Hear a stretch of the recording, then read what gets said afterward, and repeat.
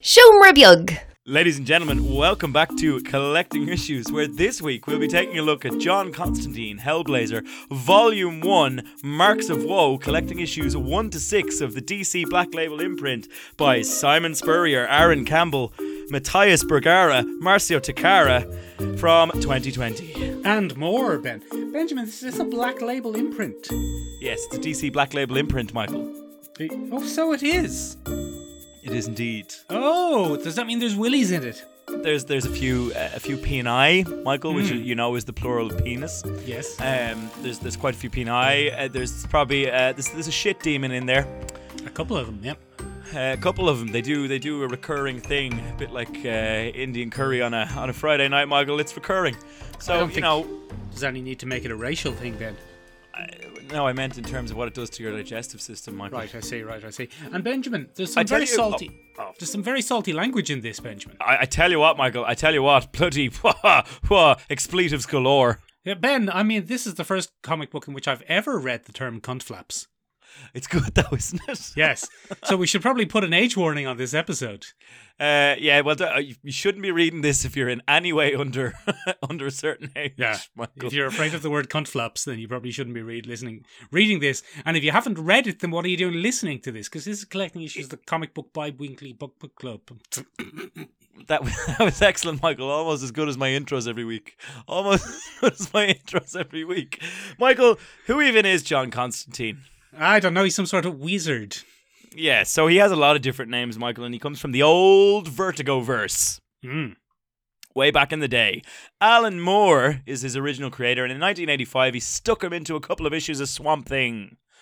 And he's a bit of a salty English bloke. He enjoys a bloody cheeky pint, and he's got no time for wankers. Yeah, good. Now, Benjamin, one of the I am primarily familiar with John Constantine from the 2002 film Constantine with Keanu Reeves. Not helpful. That's all I'll say on it. It's not a helpful film. It won't give you much of a background on the only similarity that there is between John Constantine in 2002's Keanu Reeves Voyage and John Constantine, the comic book character, is he occasionally handles demonic things. Right. Demonic things. And Shia LaBeouf. And with Shia LaBeouf, he's running through the woods. So that's absolutely what happens. But aside from that, there's not much to go off, Michael. The world of John Constantine involves a lot of dirty magic, Michael, what I like to call dirty magic. So to give you a contrast to that, you might know Zatanna from the DC Comics universe, and her magic's very clean, Michael. All she has to do is give a little backwards phrase, and she gets a magical effect. That's not how it works in the Constantine world. If you want to do a little bit of magic, you have to sacrifice something. There's always a price to pay, Michael, and pay it John Constantine won't. And that's kind of the central conceit of his character, is that he's a bit of a self-centered dickbag. But Benjamin, doesn't he exist in the same world as Zatanna? Well, I mean, that's a great question, Michael. If you were to watch the DC animated universe, you'd say yeah, because he seems to have become the poster boy for the DC animated universe, where they put John Constantine in a bit of everything. They just enjoy being like, oh no, we've jumped realities. What are we going to do? John Constantine. And Benjamin, isn't he also in the Sandman universe, where everyone's just doing the magic? Yeah, so what you're holding in your hand, Michael, is the relaunch of the Sandman universe, and he's one of several titles in that universe. We've already done one, Michael. We've taken a look at Lucifer Volume 1. And that's also in the new Sandman universe. And it's kind of a reboot of the Vertigo label, because the Vertigo label sadly ceased to exist. Okay, so now it's Black Label then. And now it's known as the DC Black Label, Michael, which is very funny because you think they would have just gone with Vertigo again and had a Vertigo relaunch, but they didn't. No, they wanted a new line where they can show us Batman's willy and say cunt flaps. And they can say cunt flaps. And that they've done. They've done, Michael. They've done it very much so. So there's quite a bit to get through in this comic, Michael. It's a hefty boy. You and I are only going to be taking a look at issues 1 to 6 of the actual John Constantine comic, because there are two little add-ons at the beginning there to give a little context, to set the stage, if you will. I think they're vitally important, Ben, so I read them. Oh, you bastard. Go on. I read them, and it establishes who the villain of the series is, because it would be very easy to be reading through these 6 issues and going, who's this mysterious villain man who's sniffling around the place? But we are flat out told in the prologue. Yeah, yeah. But It's that prologue isn't in the original run, so if you were to pick it up hot off the shelf, Michael, you wouldn't have seen that because it came as part of the Sandman universe bundle. But does that mean you just wouldn't have... So, Ben, obviously everyone who's read this knows who we're talking about. It's future old man parallel universe John Constantine. Yeah, so there's an interesting bit of history to that, Michael. That character and that character design. If you go back to the original Hellblazer run, which ran straight through the 80s, right up until 2000, and I should really have this written down. 2000 and late. 2000 and late. Is that what we're going with? Yeah. That run was ended with John Constantine's death, and it ends on a mysterious 3-panel sequence, Michael, of John Constantine in that old man form in a pub. Oh.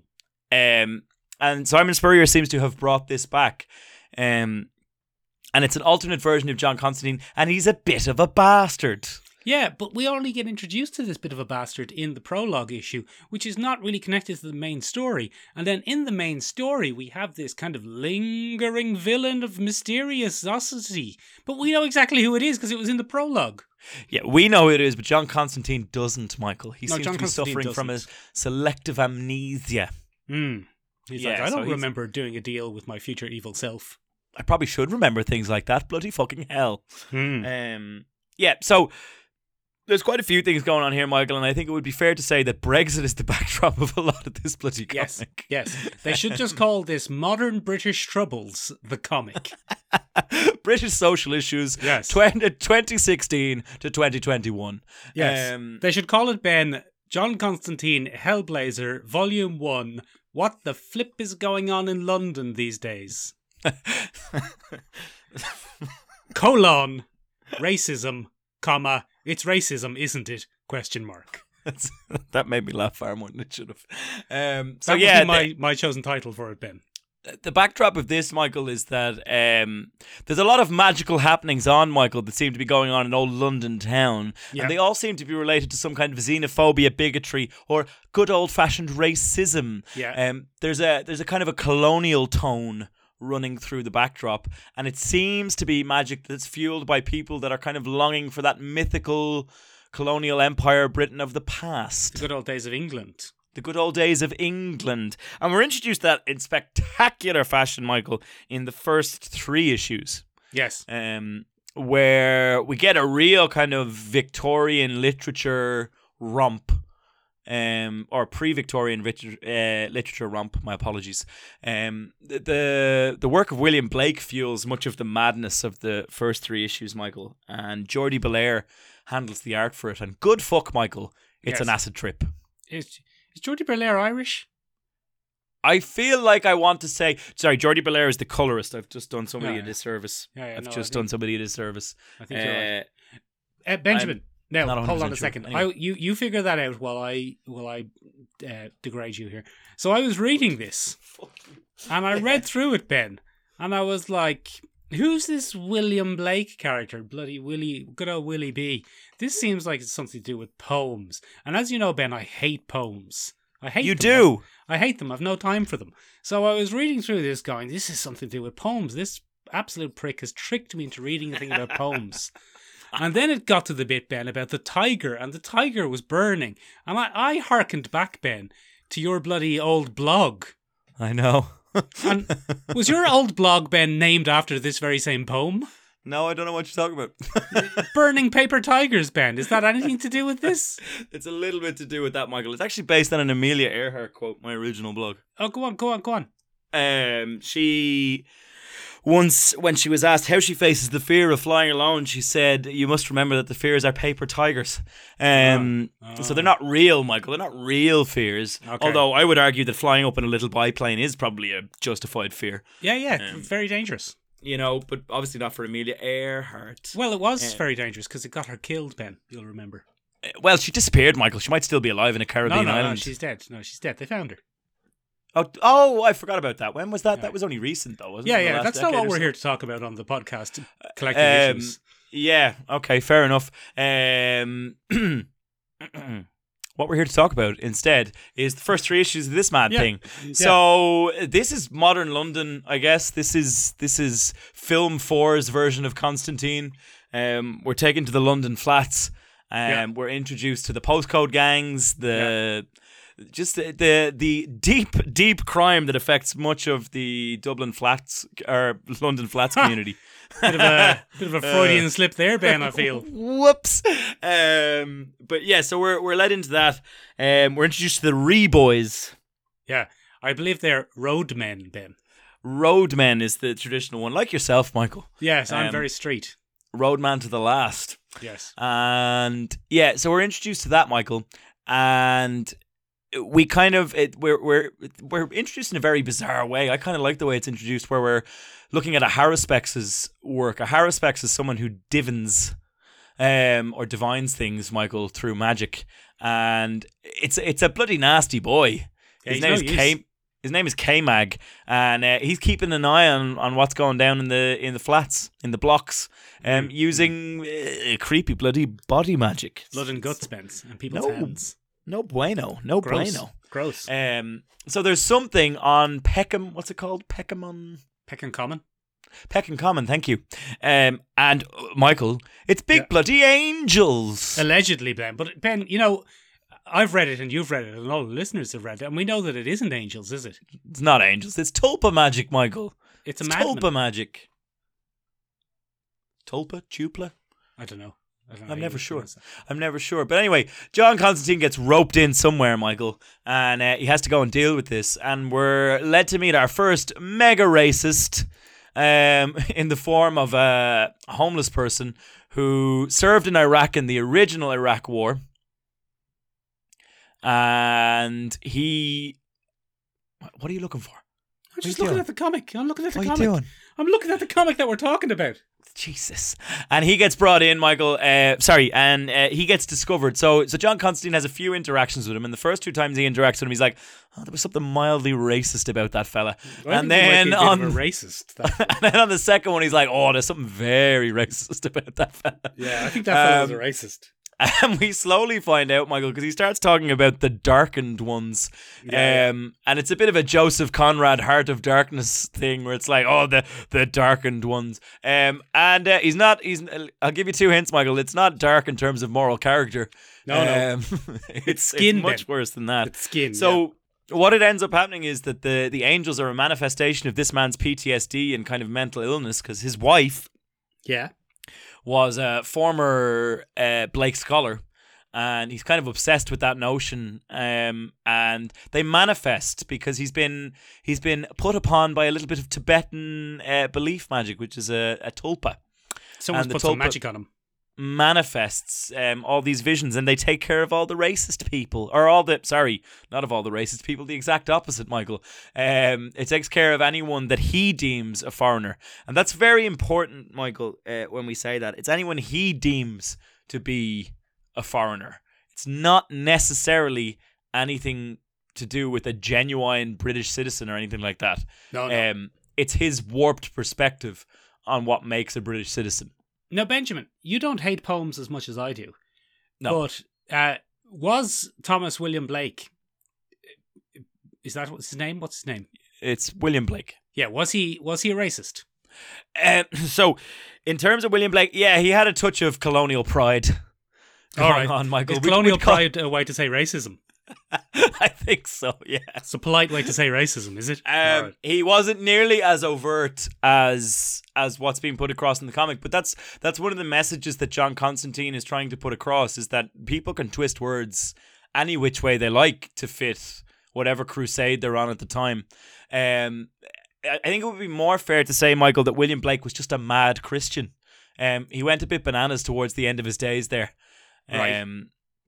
And if you've ever seen the fantastic plates he has in his book, The Songs of Innocence, and I can't remember something. Songs of Innocence is one of them anyway. He used to illustrate all his things. He was a fantastic illustrator, Michael, and they're bloody mental. Much of his imagery is used throughout comics and things like that when you want to harken back to kind of old-timey demonic things. Stuff like that. I'll tell you now, Ben, I haven't seen them because I've got no time for poetry. I've got no time for it. Well, I'll send them to you after this, Michael. I'll send them to you after this. I don't want to see them. You're going to have to see them, Michael. It's for the podcast. Oh, for the podcast. But anyway, in the end of it, Michael, it has a very Constantine twist to the end of these first 3 issues, in that Constantine kind of convinces the homeless person to do himself in. Yeah, because he's not British enough. To a bit of tricksy business, Michael. So it's classic Constantine, in that Constantine doesn't actually have to lift much of a finger. He more or less just misleads people. So what he says to the tramp is that he has chatted with her wife, or with the man's wife. That's interesting. And it turns out you've just thrown the derogatory term tramp in there, Ben. Did I throw tramp in there? I'm so sorry. You did. Yeah, you just said that. So what happens to the tramp? That's interesting, isn't it? Well, that's not good. They'd probably come down and get you now, wouldn't they? Would they? I know, you're grand. Would they? Well, I'm a dirty Irishman. You're a paddy. No bother. They definitely get you, yeah. They get me no bother. Yeah. In a heartbeat, Michael. Oh yeah, they'd be all over you. I'd be rent. Limb from limb. Yeah. The homeless person, Michael, and not the derogatory slur that I just used. Very apologetic to everybody involved there. To all our listeners who are tramps. He murdered his wife, and that's no good. Yeah. But what old Johnny Constantine does is he says, look, I've chatted with her, mate, and she's bloody forgiven you, hasn't she? It's all good. It's all good, except he's a scouser. The famous Australian character, John Constantine. He's a scouser, so I've had a chat with him, mate. I've had a chat with him, and it's grand. It's all smooth over. He's not even from London. He's from Newcastle. Newcastle is where he's from. But I can't do Geordie. Can I? I wouldn't recommend it. Anyway, he convinces him otherwise, and then at the end he's like, did his wife really forgive him? His new kind of partner in crime says, did his wife really forgive him? He says, did she fuck? She was raging. She was really annoyed. Which you would be, Michael, if you were murdered by your husband. Yeah. Very disappointed. And it turns out that the angels run on redemption, and then he kind of convinces him to kill himself. Then, Michael, they're not angels. They're not angels. Just the Blakean bloody nightmare dream. Yeah, but I mean, the thing about it is, it's not that the angels run on redemption, because they're not angels, and it's nothing to do with redemption. It's that the tulpa then. But it's not even the redemption. It's he thinks that. Yeah, that's why it works. It's just he's tricked a madman using his own logic. And then Bob's your uncle. Job done. And that's the end of that little run. That's kind of set up our initial characters. We move on from there. Then we're interested, Michael, to the harshest parody of modern London culture I think I've ever seen, in Tommy Willowtree.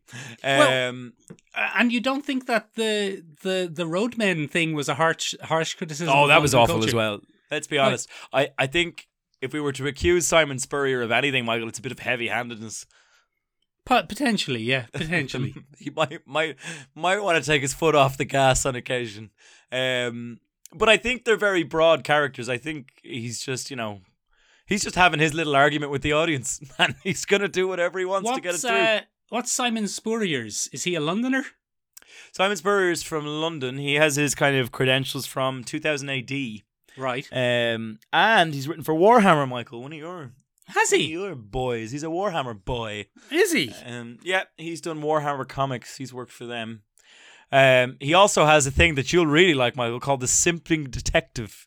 The Simping Detective. And what's he up to? One of his gigs. He's a simp who's a detective. Oh, that sounds interesting. What more could you want? He's a bit heavy-handed here and there, Michael, but I think he writes an interesting story. I think he understands John Constantine very well. I think he thinks maybe that I don't know. I think he thinks people care an awful lot more about the narrative that he's creating. I don't think it's fair to make any assumptions about what the artist thinks about what people think about his work. I mean, that's fair as well, isn't it? Yeah, I mean, I quite enjoyed it actually. I liked it. Michael, I think it's very good. That's why I gave it to you and suggested it for this very podcast. But I mean, the whole looking at different aspects of London, I mean, it puts a new twist on it that he is a Londoner. Yeah. Because let's say if I were to write this and I would go, okay, this week I'm going to do roadmen. Next week I'll do hipsters. Then the following story will be about the city. Then I'll do something about Downing Street and the Fat Cats. You know, it might become even more of a parody. But if Simon Spurrier, good old SS as we call him, if he lives and works in, don't call him that. Oh no, we don't. The whole Nazi thing, yeah. So if he lives and works in London, then that would be fine. That would be fine. Like he's presenting different aspects of Londonness. Christ. And I mean, they might not all be, Ben, what you people would call his lived experience. What do you mean, you people? You people. The likes of you and Tommy Willowtree. You know, they might not be all his lived experience, but he's presenting different versions and images of London. So I found it very interesting. So yeah, we see those different aspects. Did you enjoy the little Boris Johnson nod at the end of the third issue, Michael, where he runs back into fuck whatever strange incarnation of Albion is living under the Houses of Parliament? Yeah. We get to see Boris Johnson's little yellow mop of hair just running away naked and thrilled. But that's what I mean. I'm sure that the establishment was going to come in for a bit of a goosing later on down the line. Oh, they do. They get a firm ribbing, Michael. Oh, do they? A firm ribbing later on in the series, not for this one. I didn't think this survived long enough, Ben. But of course, we don't talk about later on in the series, do we? We don't take about later on in the series because this is bloody collecting issues and it's 1 to 6 this time, right? Yeah, exactly. So anyway, then we're introduced to Tommy Willowtree. And poor old Tommy Willowtree has been taken on a bit of a ride, Michael. He's been convinced that... So I suppose in the same way that Brexit harkens back to kind of a colonial empire, Tommy's been taken in by a very different kind of England of yesteryear, which is the Merlinian saga or the Arthurian England. And he's kind of fallen for that chivalrous protector of the realm kind of England that exists in that mythology. He thinks he's Captain Britain. He thinks he's Captain Britain, exactly, Michael. And he's kind of been working in John's stead because John's been out of the game a while. And that boils down to a number of reasons which were in the prologue that we didn't read, so we're not going to do for this week. I did read them. Go on then, explain. He was in a future war, Ben, with magic. Yeah, he was in a bloody future war. With Harry Potter. Harry Potter's gone evil. The original Harry Potter, Michael. Does Tim Blake Nelson predate Harry Potter? He predates Harry Potter. Neil Gaiman created him way, way, way back in the day. Because I was watching this story of Harry Potter going evil and going, this was the plot of the League of Extraordinary Gentlemen. It's a little bit like that, yeah? Yeah, it was the League of Extraordinary Gentlemen. Yeah, it's a little bit like that. A little bit. Yeah. A little bit. So anyway, Tommy Willowtree has kind of been doing that. Tommy Willowtree is an excellent foil for John Constantine, in my opinion, because the one thing, like, John could write him off for a litany of things. He's a vegan and he's polyamorous and, you know, he's into a lot of the... He's got a man bun. He has a man bun. He wears Craft spectacles with a lard beard. And John Constantine can write off all of that as, he's just a tosser. But the one thing that everybody seems to enjoy, Michael, is that he's a very likable guy. Yeah. And that's the thing that really grinds John Constantine's gears, is that everybody says, he's just so likable. And John Constantine's like, no, he's not. He's a tosser.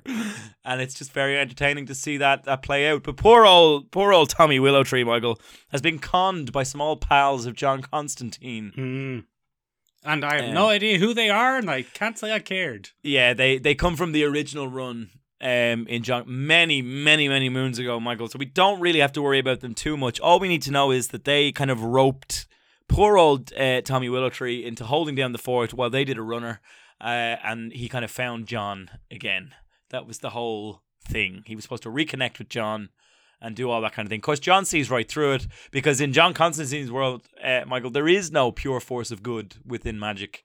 It's not a good thing. It's kind of a vile, twisty-turny thing that you can't predict. It's absolute chaos, Michael, and that's why I enjoy it so. But the crows, Ben, universe. The crows in this story. First of all, grand, good old racist crows.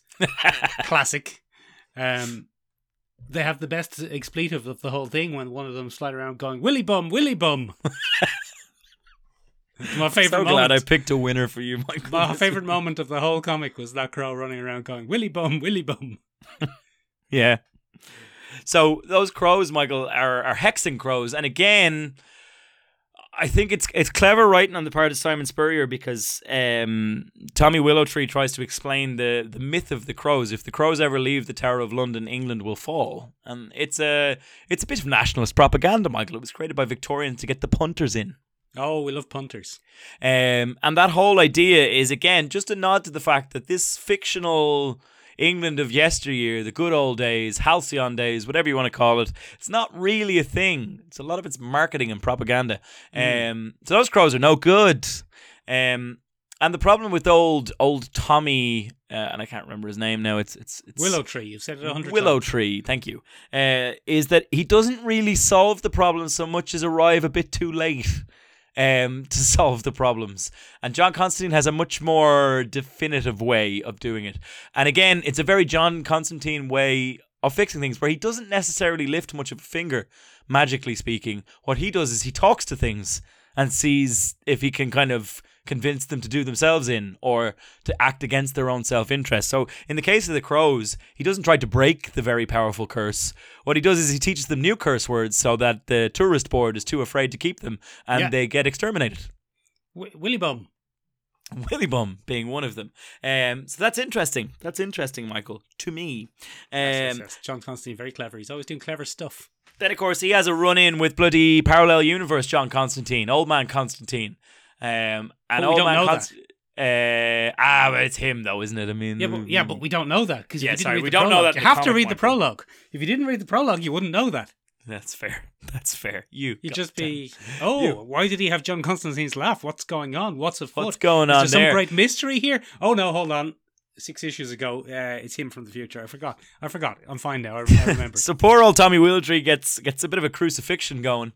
He gets a couple of nails for the old to the old hands, Michael, as a kind of a warning or a nod to John Constantine, and that sets off the next little rumbly tumbly. That'll come after issue 6 of this. So issue 6 brings us back to our original roadman, his new travelling companion, the mute young gentleman whose name escapes me. Noah, thank you very much. The mute young gentleman, Noah. And we get a little bit more backstory on him and his mum, and it turns out his mum's in a coma. And has been for a very long time. And we're introduced to yet another beastie of the Empire, Michael, who's going about and kind of sucking the souls out of foreign people in the NHS. Yeah, classic NHS. Well, John Constantine apparently is very much in favour of the NHS. There's a little moment where he says the only thing we ever got right, where we put all of our pride in one place and it actually turned out okay. And so Simon Spurrier supports the NHS, I think it's fair to say. Yeah, good man. Probably fair to say. And that's what we're introduced to there. So that's kind of a strange vampiric entity born of hate. And that kind of unravels us and sets us up for the next mystery, which is that she's been getting mysterious letters from the House of Commons. Dun, dun, dun. And they're what's fueling her with hate. They're kind of magic letters that fuel her with hate and give her the ability to hunt down different people. Overall, Michael, I think this is a very good return to the Constantine universe. I think, as I was saying to you earlier, this is reboot 852 since that original long run ended way back in the early 2010s. And they tried to reboot it once or twice. They made him sexy in one. He's kind of a bisexual man about town and a charmer. And then in the other version, he was kind of a dark and brooding Constantine who took himself very seriously. And both of those ran out of steam because the fundamental character trait of John Constantine is he's a selfish bastard. But in this, he's both a selfish bastard and dark and broody and a bit of a playboy about town. Yes, and he's completely irreverent, which I think is the most important part of the lot. He just doesn't like authority. He doesn't like things he's supposed to do. He doesn't enjoy being told what to do, and he hates things that prey on other things. He's a being of big ego as well. That's how his kind of former acquaintance convinces him to help Tommy Willowtree, because he's like, well, if you don't help Tommy Willowtree, he might go and save the day all by himself. Yeah, and then John Constantine's like, bollocks, I want to save the day. So we're introduced to a motley crew of characters, Michael, from all walks of British life. We have the buxom bar doorman in Nat from Scotland, carries around brass knuckles. Is she buxom? I think we could say buxom, couldn't we? Can we say buxom? All right, okay. Know. The brash, the bold, the brave and the bold, the bodacious. Yeah, she's a bouncer, and she'll punch a man in the head. She's also doing a literature course. So yeah, like you, Ben. Like me. And then we're introduced to Noah, who's an interesting character. There's some great visual storytelling opportunities with Noah when we get to see him kind of either sign or scribble on a piece of paper or text, or there's lots of different ways that we get to see that. We were introduced to the Vestibulian. I'm not sure how to say his name. Yeah, that sounds right. He's the demon in the phone, Michael, and I did honestly think that you'd get a real kick out of being that kind of entity. I like occasionally let out of a phone to kick the shit out of something. I like him, and he's like, "These aren't real angels, you asshole." Yeah, fucking prick. What did I come out for to beat these up? So I quite enjoyed him. I think Tommy Willowtree is a very enjoyable character despite being such a parody. And it's just an interesting little reintroduction to the world. I think it's, again, down and dirty magic. It's not a positive experience for anyone. People come out of it a bit broken. And I think it's a return to form for old John Constantine. I don't like when the art changes between stories, Ben. Yes, it's never been one of your favourite things, Michael. It's never been one of my favourite things. There's a lot going on in this. I mean, the initial 3 issues are a real throwback to the heavy render days of Vertigo Comics. There's a lot of Dave McKean in it. There's a lot of Bill I can never say his name. Skenovitz. I have no idea, Ben. It reminds me a lot in those first issues, Michael, of Arkham Asylum, the famous Grant Morrison gig. It's that kind of mad, chaotic style of art, especially when the entities manifest and things like that. It has the sketchiness of some Sandman stuff as well, obviously, which is heavily inspired by and trying to emulate, I suppose, in some sense. Absolutely. What I wanted to say, sorry, the guy I was talking about is the guy who used to do the New Mutants covers. Oh yeah, I know who you mean. Sorry, I don't know. Oh, you mean you don't know how to pronounce it? Sorry. Yeah. I thought the only art that put me off was actually the very colourful art that comes with Tommy Willowtree. I mean, it suits Tommy Willowtree, but it's just a strange jump to a very animated style. And he even goes back to the old style of John Constantine of a crisp blue suit. Yeah, which is like early John Constantine. That's the initial Swamp Thing run, I think, isn't it? He has the blue white suit. gloves on and everything. Yeah, and he's supposed to be a magician, and it's a little nod to that, and I suppose the art style kind of reflects that, and he's trying to clean up his act, and then he ends up covered in shit anyway. Yeah, he ends up literally covered in shit, Ben. Yeah. So it's a strange thing because I think the first 3 issues are quite heavy. That first little arc is quite heavy. There's a lot going on there. There's a lot of social commentary, road gangs preying on young men, giving them a sense of structure and family, racism running amok, stuff like that in London. And then we switch over to this kind of very light-hearted two-beat arc where it's like, John Constantine cleaning up his act, covered in shit. Yeah. Cursing crows. Aren't hipsters funny? Hipsters are funny, aren't they? Look at them. They're soy. And then all of a sudden we get slapped back into people preying on the NHS, racism, people who gave everything for their countries but didn't get anything in return. That's the tone that we get, but I think it's quite good. I think it works quite well. I really enjoyed this. I would like to hear a British person's take on it, Ben. Yeah, I think that's probably what we're missing here, Michael.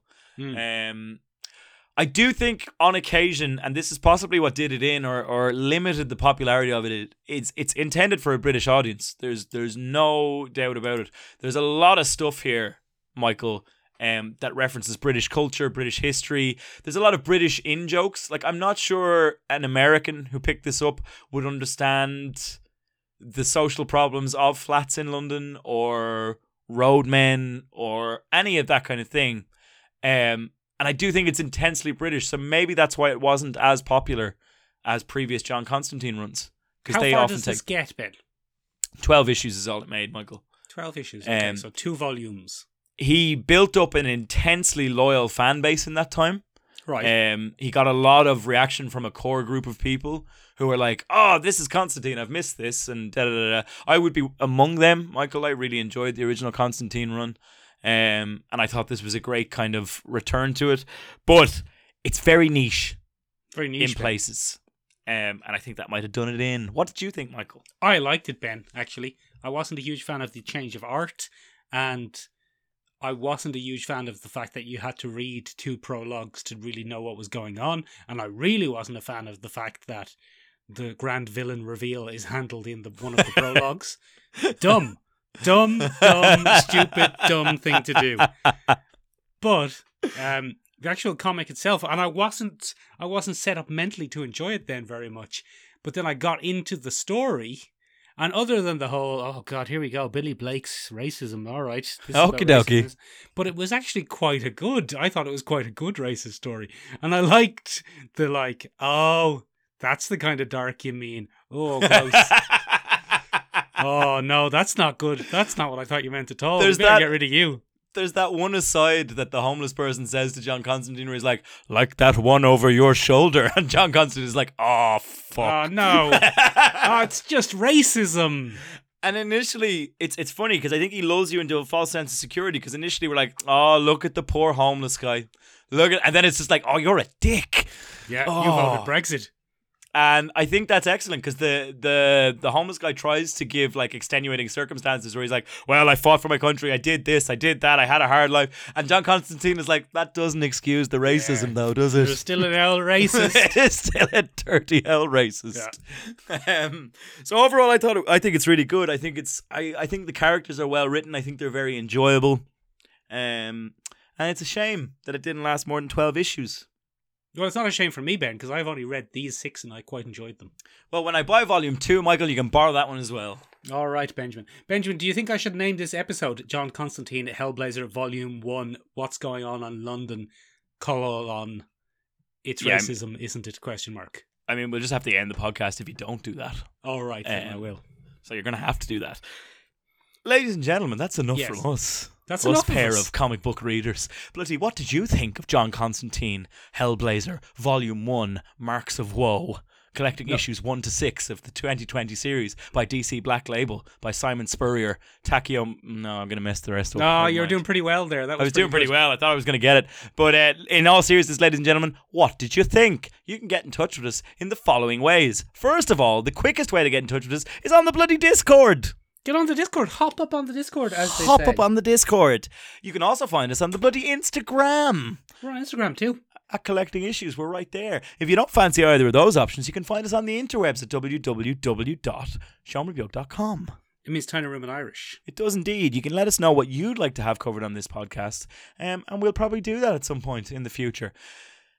If you haven't had enough, we are weak-willed. We'll do whatever people ask us to. Whatever you'll ask, anything for the fame, baby. Oh. Unless it's racist, we might not do it if it's racist. Yeah, we probably won't do that. Well, I'm not saying we flat out won't, but it's unlikely. It's pretty unlikely. We leave the racist stuff to SS, not Simon Spurrier, the other lads. Okay, the actual SS. All right. Ladies and gentlemen, if you haven't had enough of us this week, you can check out our other podcast, Michael and Benjamin's podcast, where we did an episode on bottle episodes this week. Go check it out on seanmcbioke.com. We're stuck in a tiny room. And finalmente, in 2 weeks' time, ladies and gentlemen, we will be covering Invincible Volume 1 by Kirkman, Robert Kirkman. And I can never remember the name of the original artist. Philip Drawing Matt Corey Walker. That's it from us this week, ladies and gentlemen. Bye-bye. It's not Philip Drawing Man. I've made him up.